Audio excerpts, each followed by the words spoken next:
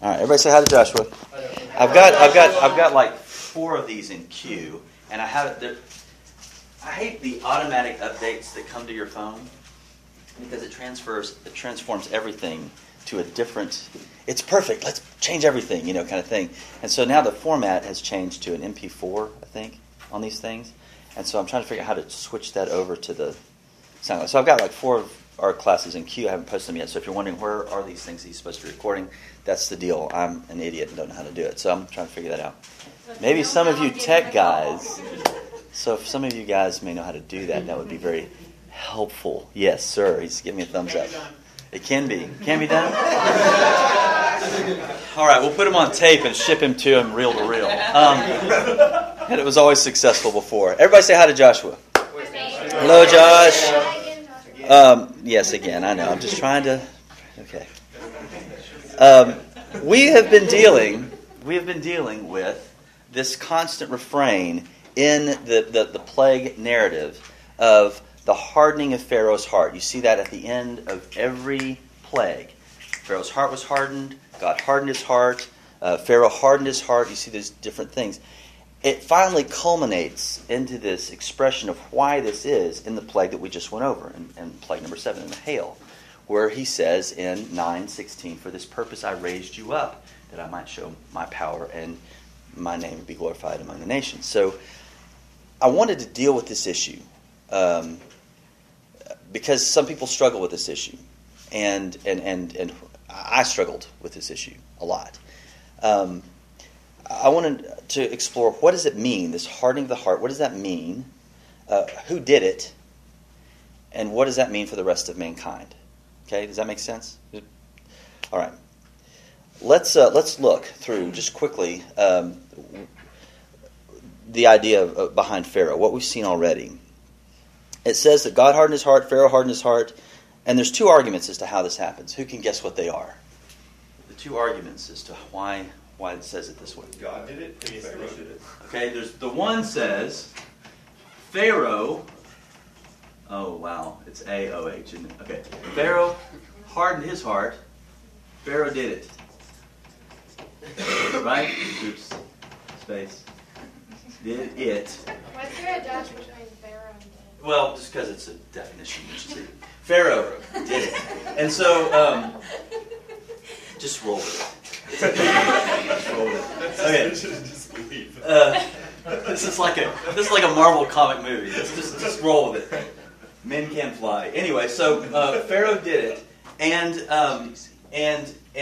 from that point, God then hardened. But Pharaoh had to make the choice to do that first, to harden his own heart. What's the second option?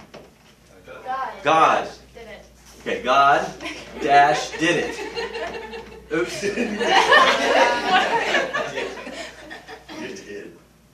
Anyway, so you have God hardening Pharaoh's heart, and then Pharaoh logically flows that he continues to harden his own heart. Those are the 2 options that have been presented to us. Can we have both?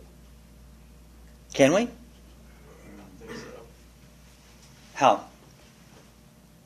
Pharaoh's the one who decided not to follow God. God did it. Okay. So instead of seeing it either or, you see both and. Sure. You like my symbols? Does that work? Maybe I'm jumping ahead. Maybe you are. I don't know. Are you? Are you? Are you?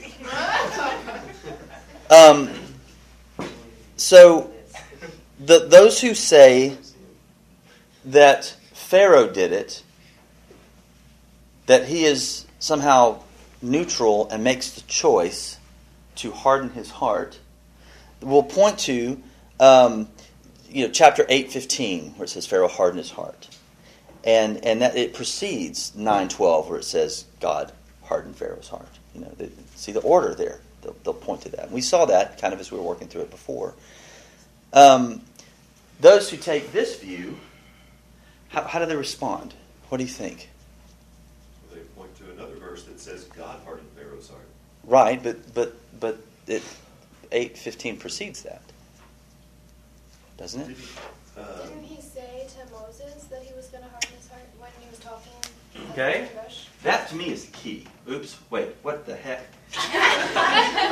Okay, we'll go A. How's that? That to me is the key issue.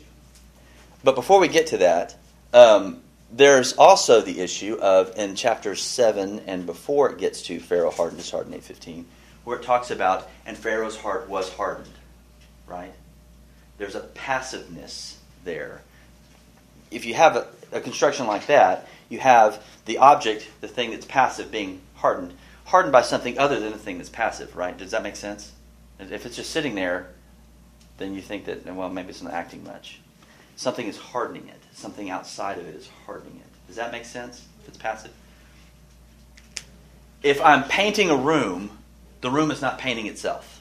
It's passive to yes. Can it also be along with the idea of we were all dead in our trespasses, and in Adam we're all dead, and that's our natural state is a hardened heart? Okay. Yeah, I don't know if Pharaoh could be anything other than a hardened heart. Yeah? How's that? Because he's... God acting Exactly. on it. Okay. So that's where he starts? Is that what you're saying? Mm-hmm. That's what you're Well, saying. when God does things like this, like sends plagues or something, it's either going to allow Pharaoh to see that he's in power or harden his heart. That's always the two options. It's either you can see that I'm God, or your heart can be hardened. That's all through Scripture. So it's got to be one of the two. And since Pharaoh doesn't follow God, his heart's hardened. It's going to make him run away from God more. There's not a neutral. You can't just stay where you are. It's when you see something that God does, it's, okay, God did this and he's amazing, or God doesn't exist and I hate him. Kind of like when people saw Jesus raise Lazarus from the dead, some believed and some said, let's kill him. Yeah. There is no God and I hate him. I caught that. Yeah. The second response is what we talked about. Well, let's just be okay. Passive. And then the A was Moses in the desert. Moses, Bush said, I'm a hardened heart. I'm a...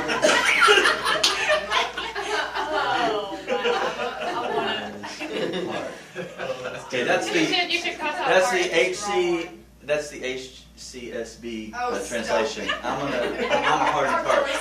Okay.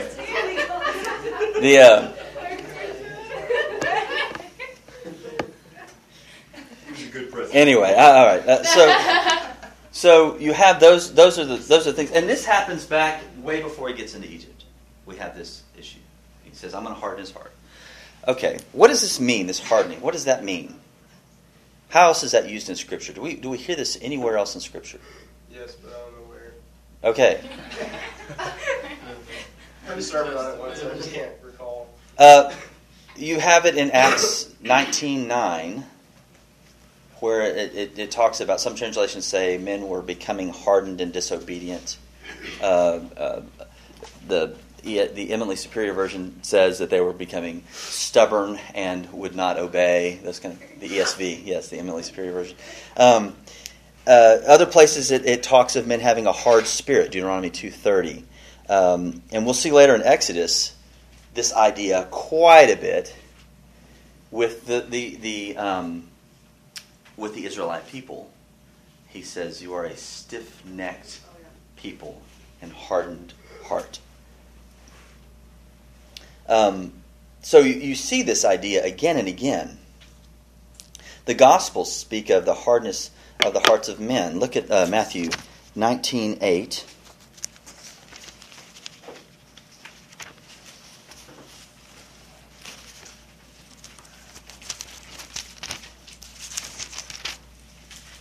Matthew 19:8.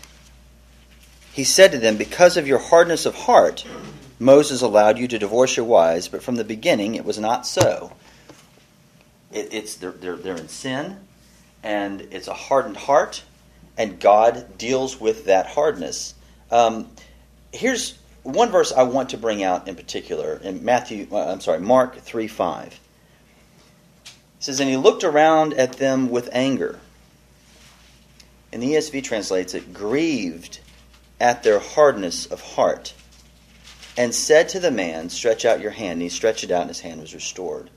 When we talk about this idea of hardness, and I think most of us would probably land on the understanding that in Adam all died. Do we all agree with that? That we start from a standpoint of hating God, denying His eternal attributes, being unthankful. In Adam all died. Would everybody agree with that? Yes. Those of you who don't, please stand up. Nobody looking around, eyes closed. Yeah. This is my Bible. Okay. So you have this understanding in Scripture that in Adam all died. So we all get that. And there's this argument a lot of times when we talk about the understanding of the hardness of heart of man from birth. There's this argument that you really shouldn't go there with like new believers or unsaved people because there's milk doctrine and there's meat doctrine. I reject that entirely. I don't believe that. I think the milk and the meat thing, the milk is the knowledge of what the Word says. The meat is the application. Does it affect your heart? And so when we have these discussions about the hardness of heart, the sinfulness from birth of man, we need to take the approach of Christ here. He was grieved because of their hardness of heart.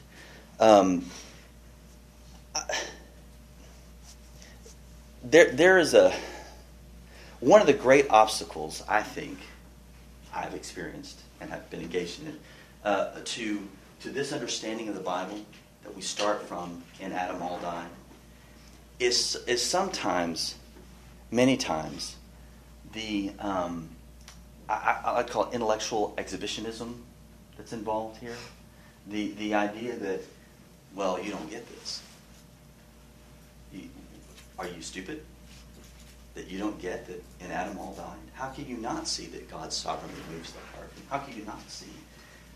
There's an emotional component here. If I say to you, you will not believe unless God moves upon your heart and transforms your heart, there's an emotional component there that says, but I have a choice. Do you understand that?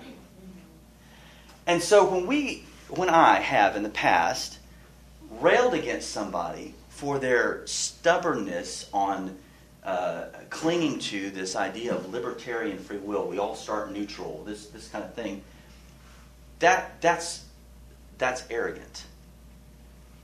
Unless God breaks my heart, unless I start from a position of He's sovereign and any wisdom I have, every good gift comes from Him, the knowledge puffs up, right?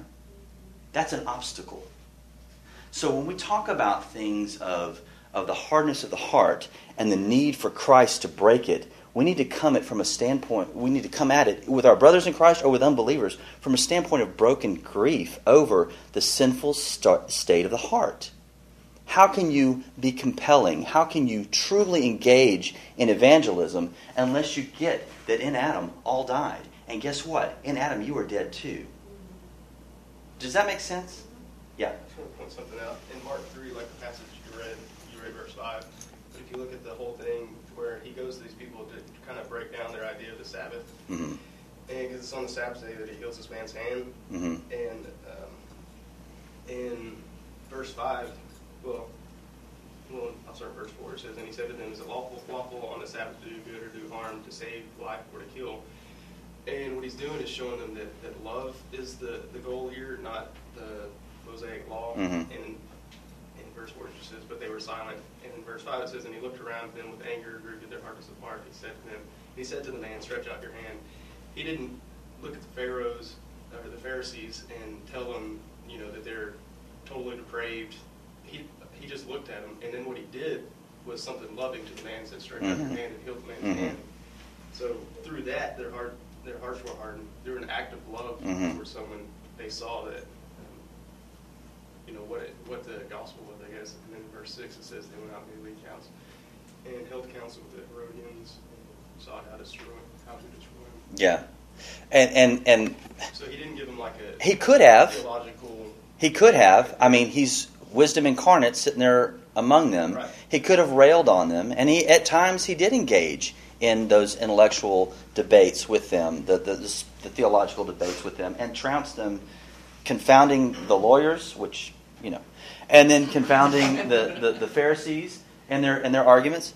But he didn't do it. You're right. It was an act of love that he did. And one of the things that we need to remember, when you make these arguments, and you will, hopefully, when you're evangelizing, or when you are talking with another brother or sister in Christ who may not start from this standpoint, and I want to be very clear that they are brothers and sisters in Christ that may not start from this standpoint. When you start there, when you hit it, you may have people just bow up and hurl things at you. Why are you looking at me?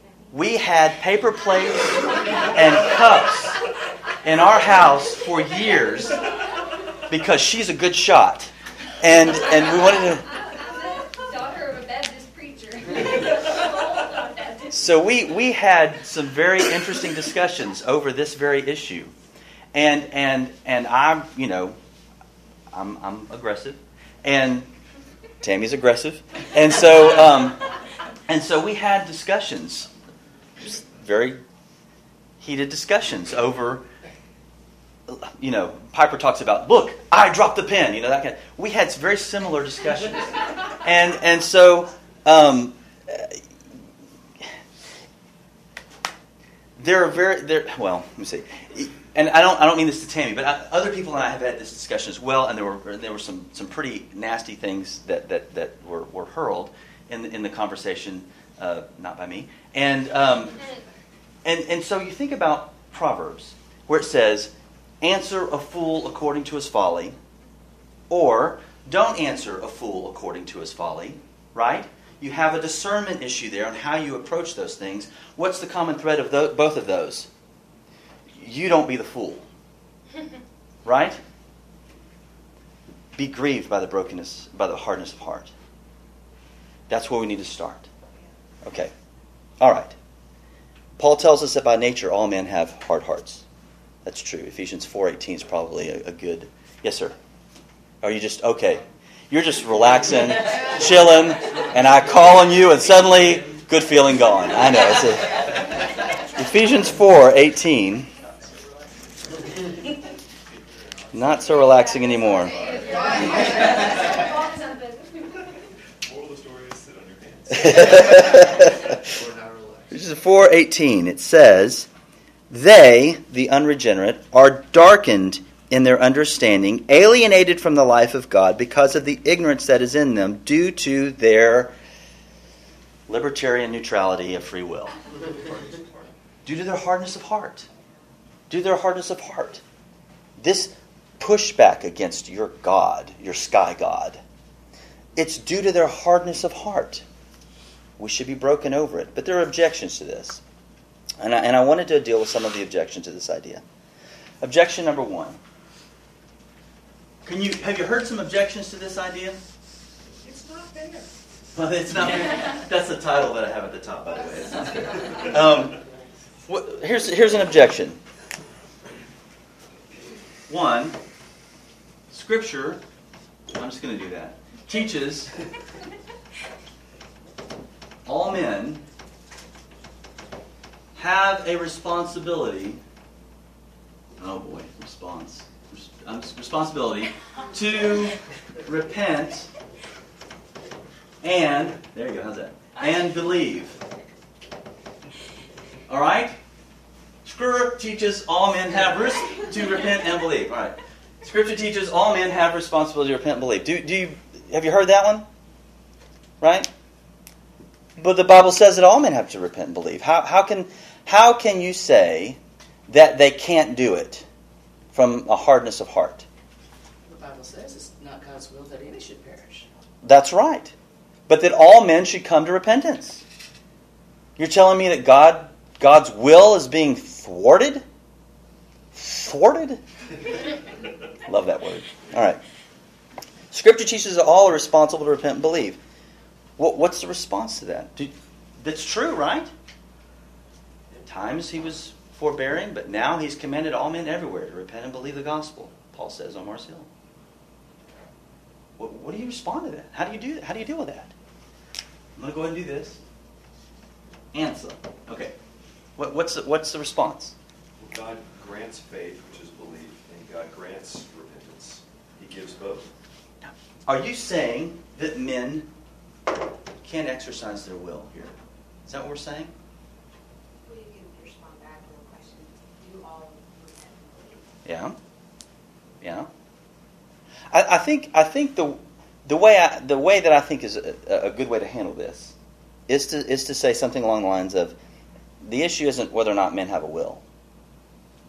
I mean, anybody who holds to this understanding that we start dead in Adam, hardened against the movement of God, hardened against the miracles, the obvious signs of God. I mean, you get some pretty amazing things happening in Egypt.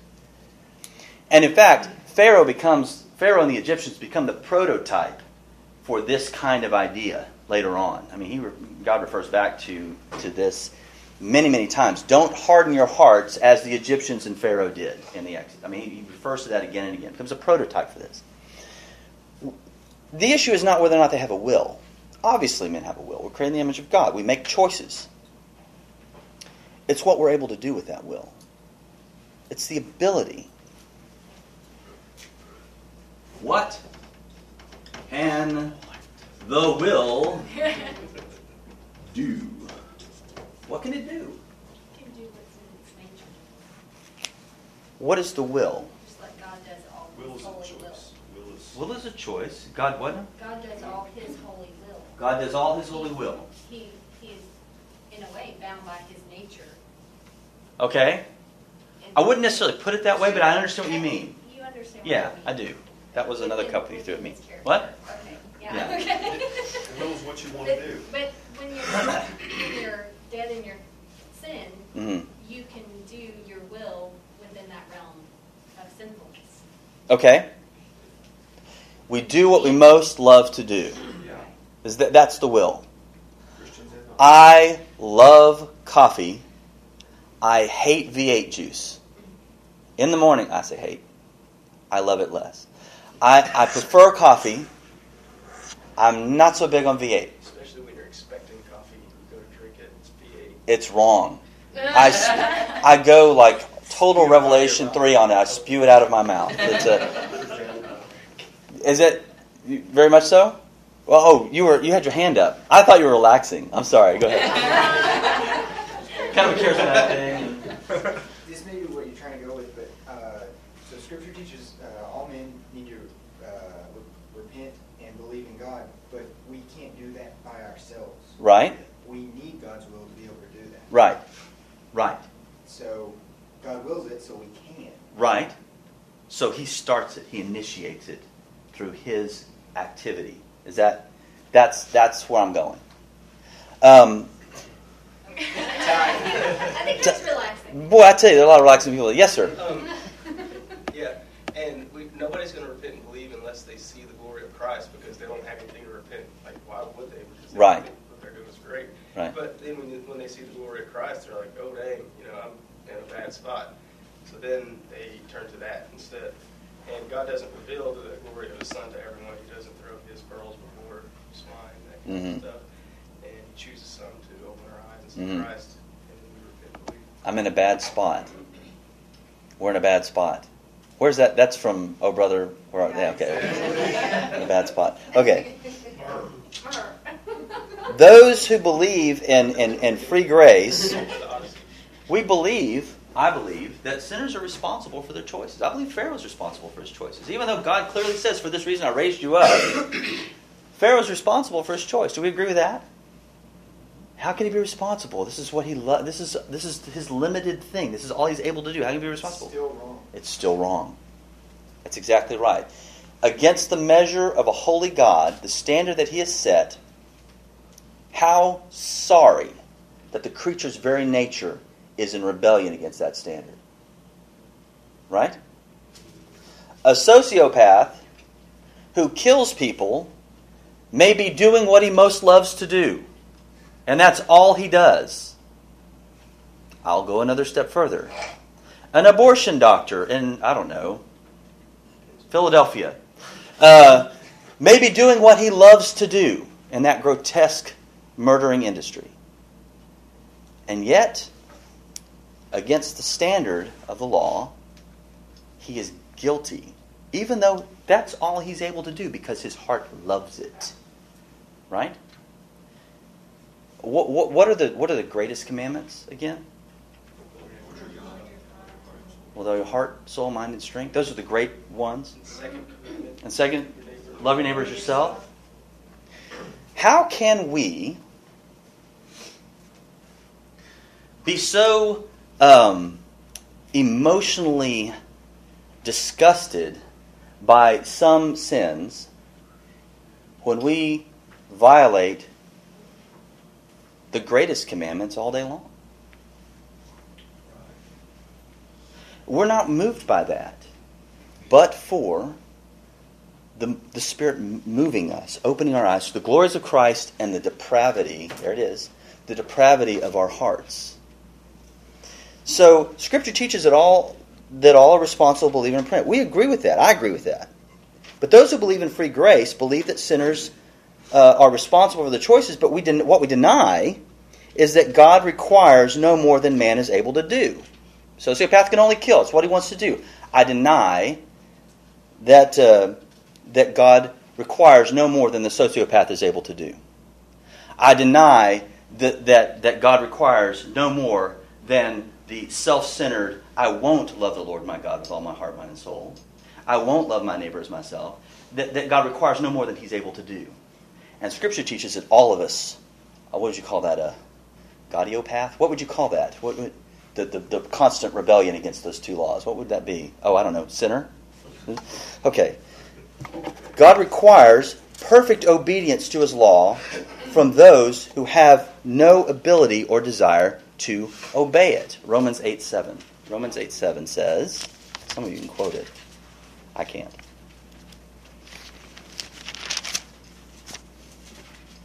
For the mind that is set on the flesh is hostile to God, for it does not submit to God's law. Indeed, it cannot. It cannot. That is a word of ability, not coming from a state of neutrality and choosing one. I've got good and evil in both hands, and I'm just going to... Cannot is ability. I'm pegging evil the whole time. All right. Look at man's inability springs from his sinful and rebellious unwillingness. He cannot because he will not. All right. Objection 2. We got to move. I'm sorry. Objection number 2.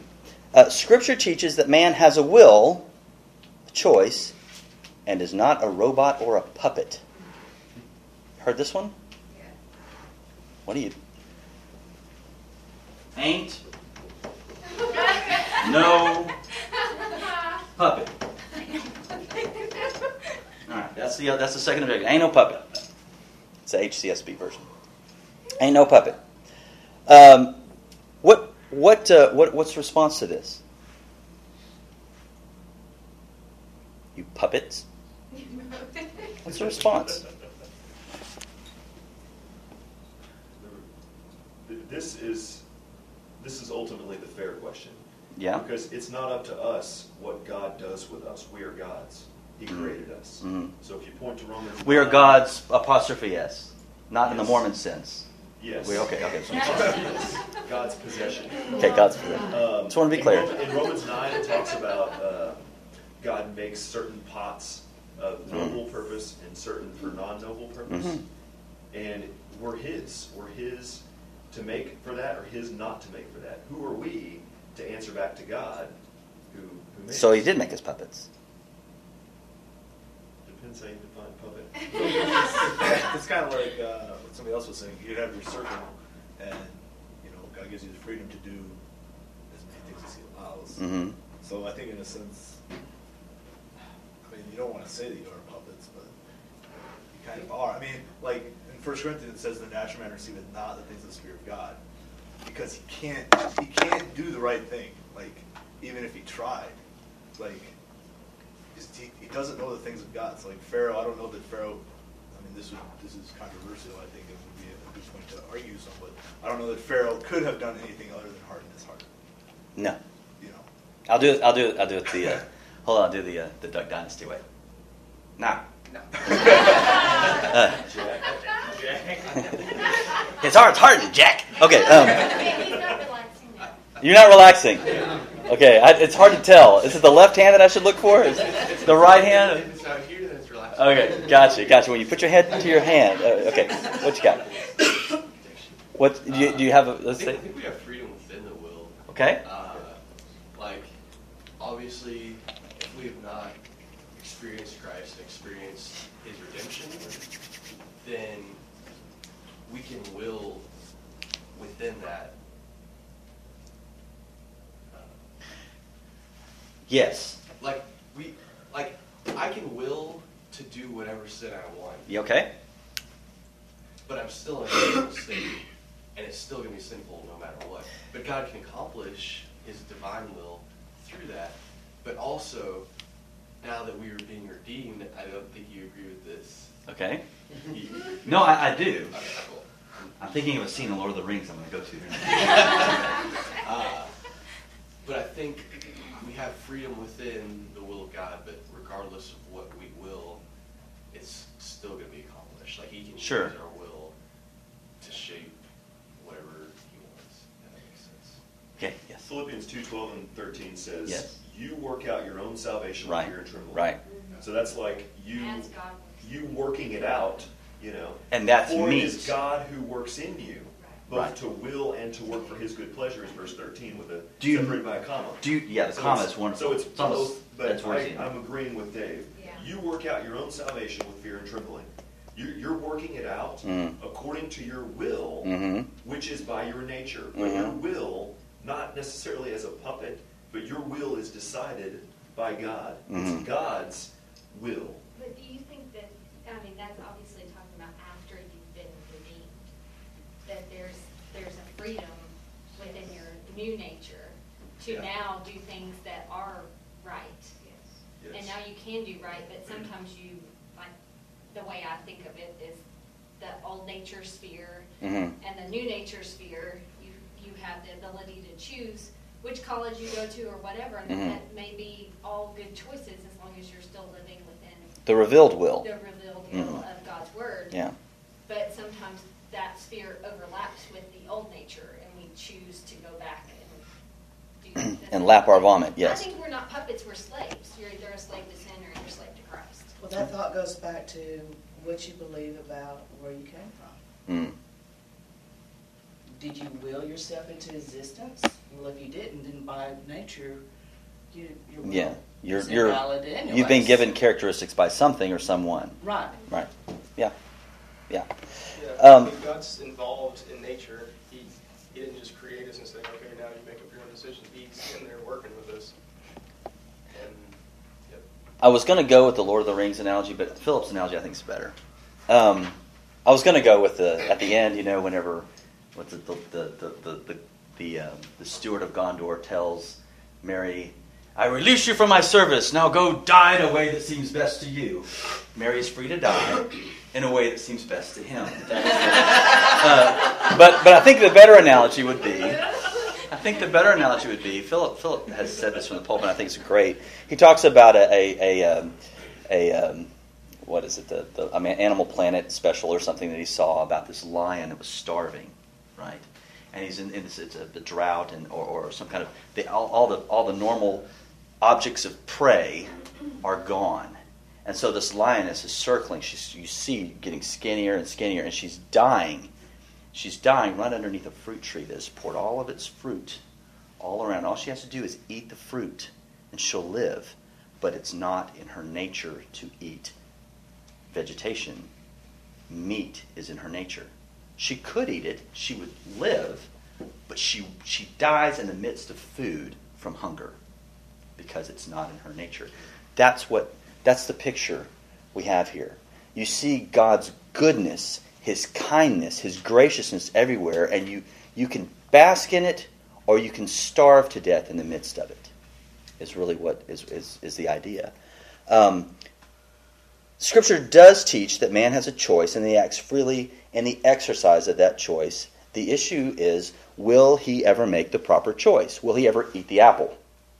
Which has Genesis 3 issues, so we may not go there. Ours But is the opposite. We're wanting to eat the fruit instead of the meat, the body of Christ. Nicely done. The Bible teaches that man's will is bound and controlled by a sinful nature, so that he cannot and will not choose Christ. He will not believe the gospel. He will not forsake sin unless God in sovereign grace changes his nature. You have Ephesians 2, 4 through 10. But God, being rich in mercy, made us, acted upon us, made us alive together with Christ. By grace you've been saved. And he goes through this whole thing. For by grace you've been saved, not through faith. It's not your own works, so that no one may boast. For this purpose I've raised you up, that my name be glorified in the nations. In the same way, for this purpose I've saved you, that my name may be glorified among the nations. We don't boast in our actions. And anything that leads me to boast in, I chose, I made it. Each one of us have in our lives probably some family member who is not in Christ. Is that true? Raised in the same home, in the same church, with the same intellect, with the same Bible, with the same influences, and they reject vigorously Christ. Am I smarter? Am I wiser? Am I more spiritually sensitive? No, I'm not. By grace I've been saved through faith, and it's not me, and I'm not going to boast about it. I boast in Christ and Christ alone. And if we're not grieved by the hardness, we should keep our mouths shut. Okay, 3. Every man does not act as sinfully as he is capable of acting. Every man is hot in this room. 3. Ain't as bad as I could be. There are Muslims who do not strap bombs on their backs and go into the middle of nurseries, right? They're not as bad as they could be. Some are worse. There are Buddhists and atheists who go to build houses after a hurricane comes through. They do humanitarian effort. What a wonderful thing. Every man does not act as sinfully as he's capable of acting. What does the Bible say? Is that a hand? That's a hand. I can tell that. That is an aggressive. Let me tell you. Come on. Honestly, from the world standard, that's correct.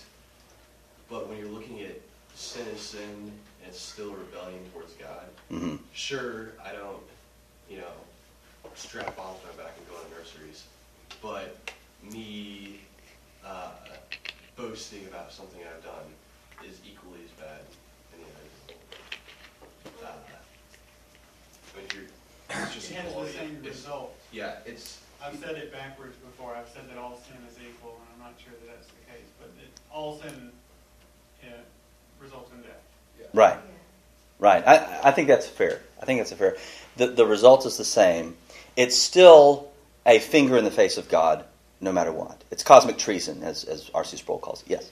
All things done without faith is sin. Okay. And so even a morally good, the difference between moral and ethical, moral is appropriate in society. Mm-hmm. Ethical is appropriate to God. Mm-hmm. Okay. So things done morally, meaning, we look at that and helping somebody, an old lady cross the street or whatever it may be, that's a good thing for society. But if the heart's motivation isn't there, it's sin, just like everything else. If their motivation for doing it is to elevate themselves or whatever, all things done without faith are sin. It's like the Boy Scout trying to get his merit badge. Yeah. But I don't want to cross the street, Sonny, and he's still dragging her. I'm doing good. Okay, yes, that is not a relaxing hand. Two things came to mind.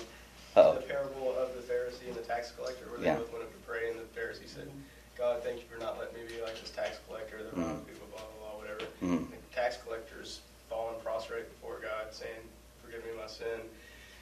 And the tax collector was the one that is forgiven. But Also, what's that? In fact, Jesus says, this man, the tax collector, goes down justified rather than the other. Yeah.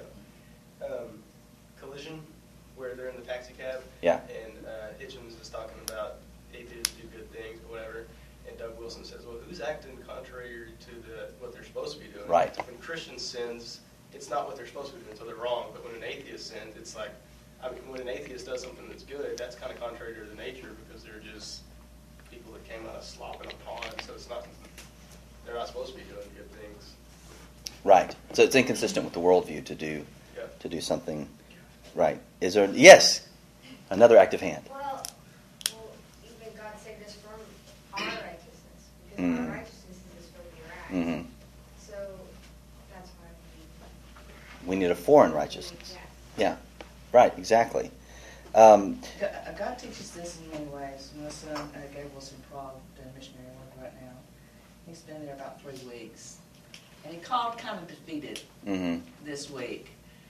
Because everybody has to come to the realization that you can't save somebody else. Mm-hmm. No matter how hard you try. Mm. You can't flip the switch in their head. You just can't flip the switch. And it's like, you're doing what God tells you to do, but you're not responsible for the result of it. Yeah. And do you want it? Yeah. I don't want that responsibility. But Good Lord, I'd be in the corner in the fetal position with a nosebleed if somebody's eternal destiny depended on my persuasiveness. But you know what you get. You're on a mission trip. Well, how many people have been saved? Right. Well, if you're Baptist, you always just say 10.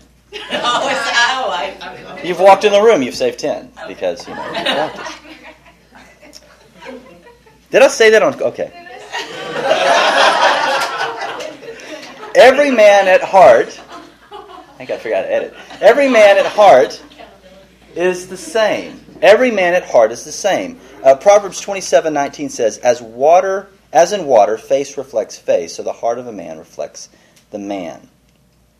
Every man left to himself is capable of the most heinous crimes. Every man at heart is the same, deceitful and desperately wicked, like it says in Jeremiah 17:9. There's a sense in which, well, there's not just sense, there is a reality in which God restrains even the unregenerate heart, right? He keeps... you remember, maybe you don't, but look back at Genesis 20, Abimelech. Remember Abimelech? It's just fun to say the name. And Abraham, man of faith, freaks out, scared, going because of a drought, goes into a foreign land, and is there and he says, Sarah, look, you're a hottie, and we're going to be around some guys that I don't really trust. I don't know if they fear God, so just tell them you're my sister. Okay? Awkward, puts her in danger, saves his skin. The Abimelech sees Sarah, and she's a hottie, so he looks at her, but God comes to him in a dream and says, I have kept you from sinning against Sarah? No, sinning against me. That's what he says. God restrained the heart of this Gentile king. So there is a sense in which God does restrain evil. Sometimes he doesn't. And he's free to do that. And they go and fall more and more deeper in sin and snipe people in San Francisco. So, objection 4. Objection 4. Even, are we that late? Wow. Even wicked men perform acts that are good in the sight of other people. The answer to that, men are wicked in God's sight and totally incapable of doing what is well-pleasing to Him. We've talked about that issue. Bad guys do good stuff.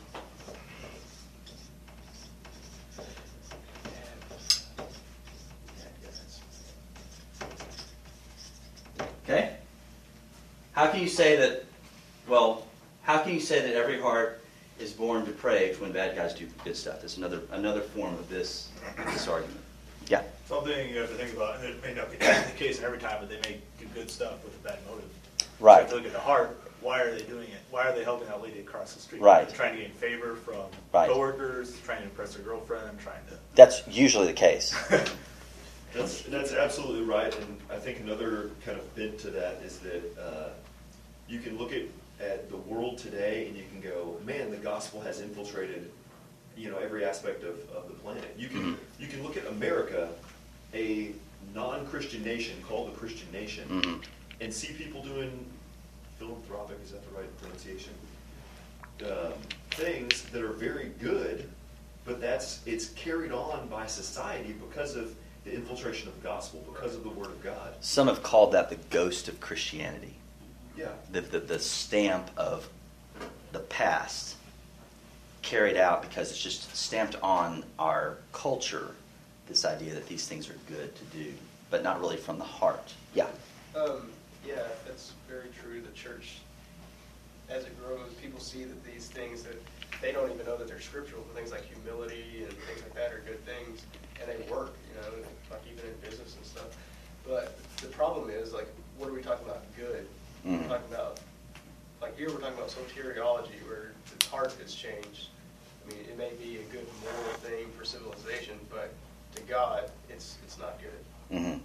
Yeah, that's exactly. I was just going on that. Like, what is your definition of good? Mm-hmm. Like, is it good compared to what the Muslims believe? Right. Because they think it's good to blow up, right, churches, mosques. Sure. But is it good compared to the Word of God? Right. Like God's standard. And that's our standard. Exactly. Yes.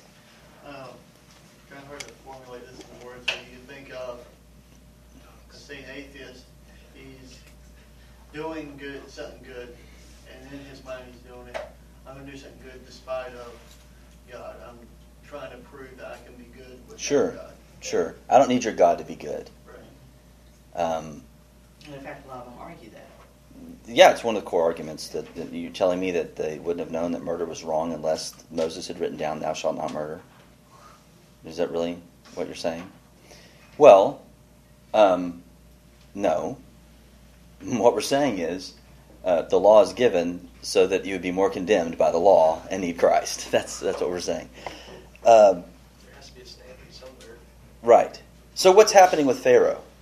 What's happening with Pharaoh? Is God now powerless against this, we'll just say, reprobate heart?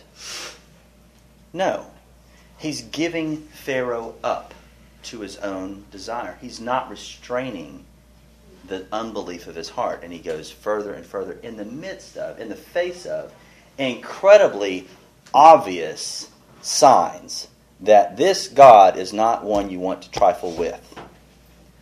Fall down, repent, believe, and obey him.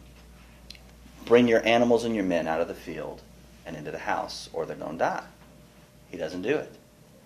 Obvious rebellion, obvious hardness of heart.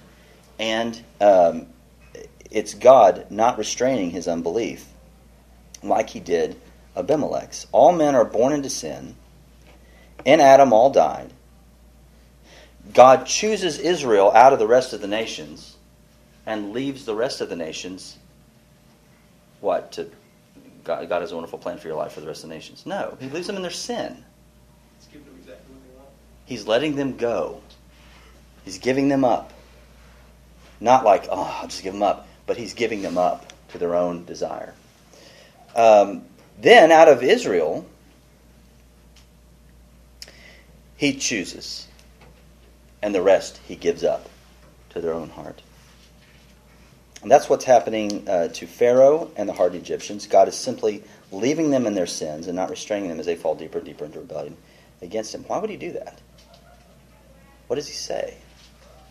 For this purpose I have raised you up, that I might show my power. What power is he talking about? He's talking about judgment. I'm leaving you in your hardness so I can judge you and show you and show the world my, number one, my power to do it, my authority to do it, and my right to do it. Is that right? Here's the thing. The letter to the Hebrews warns us not to be hardened by the deceitfulness of sin. Peter warns each of us to make our calling and election sure. Christ asked the disciples, and I believe by extension he asked us the same thing, do you not yet perceive or understand? Are your hearts hardened? What we need to realize is that Christ alone can unharden the heart. He alone can give that illumination and faith needed to believe the gospel. To the one who stays hardened, the Word of God warns, Proverbs 29:1, he who is often reproved, yet stiffens his neck, will suddenly be broken beyond healing. What an incredible statement. If you're in church, that's great. I'm glad you're here. But if you're still resisting the work of the body of Christ to call us to repentance, to point out where we're failing and need to be conformed to the image of Christ, if there's pride and pushback there, keep this in mind.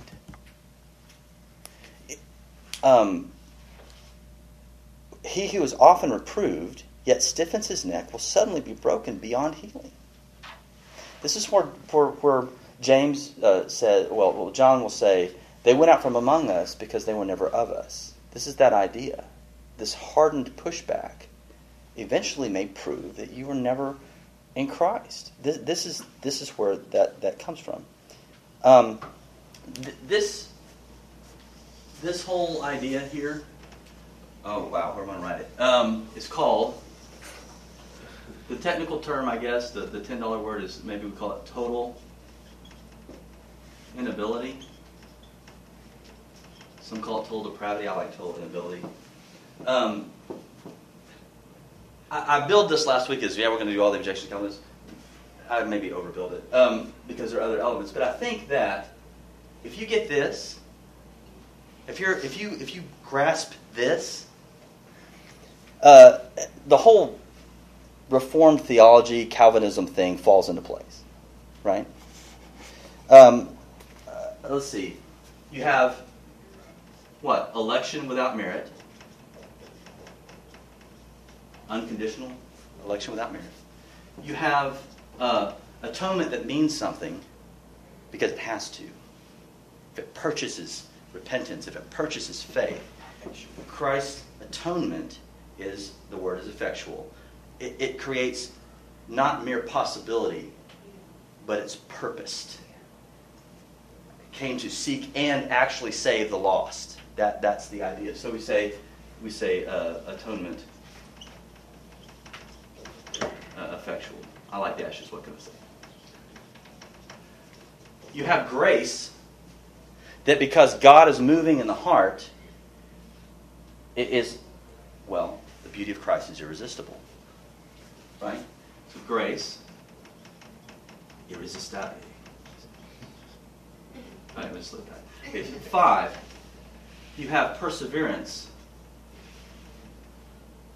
Okay, perseverance that is yours, but not yours. You have perseverance that actually means something.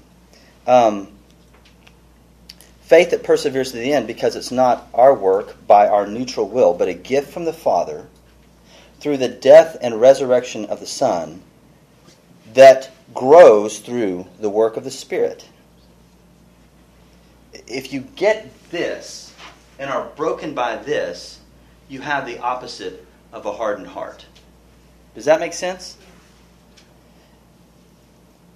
You have a heart, as Psalm 110:3 says, made willing in the day of His power. That's what you have. People made willing in the day of His power. And we can understand this intellectually. We can spout the arguments. We can record, the canons of Dort and go through all that stuff and the arguments from history and all of that. But are you broken by this? That's the meat.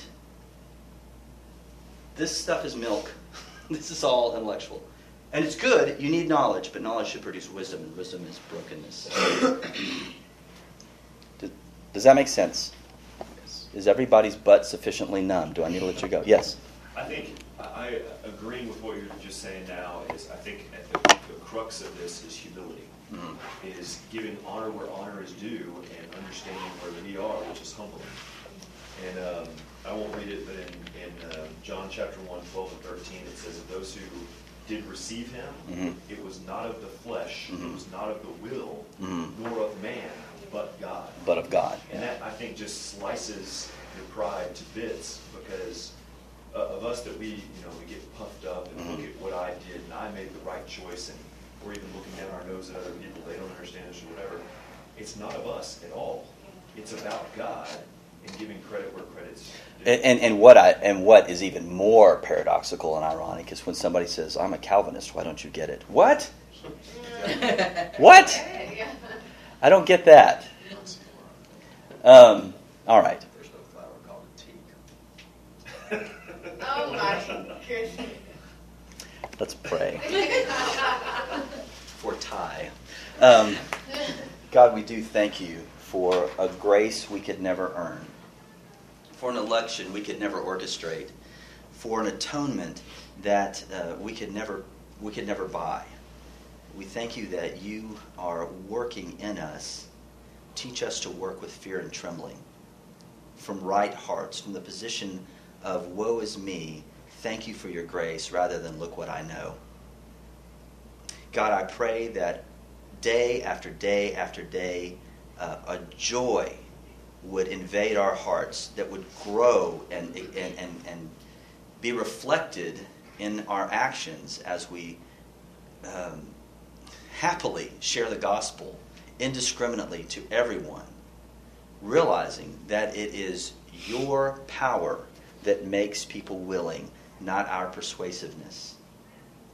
We want to be faithful to your word and remember our proper place in this great drama of creation. Father, let us be humbled as we interact with our brothers and sisters in Christ who may not hold this view of the human heart. Humility should be the river in which we swim in these things, and not derision and pride. This is not a mere academic intellectual game. This is real life reality. That some are given up to their hardness, and others you have great mercy. And we, the recipients of that mercy, want to operate with the proper and appropriate humility and thankfulness to you and in our relationship to those around us. Thank you for your word. Thank you for Christ. Thank you for the body of Christ that is a means of grace growing us in this wisdom that you've given us by your Spirit. And so we pray for the next service. We pray for Philip, that you would bless the word as it goes preached among your people today. In Jesus' name, amen.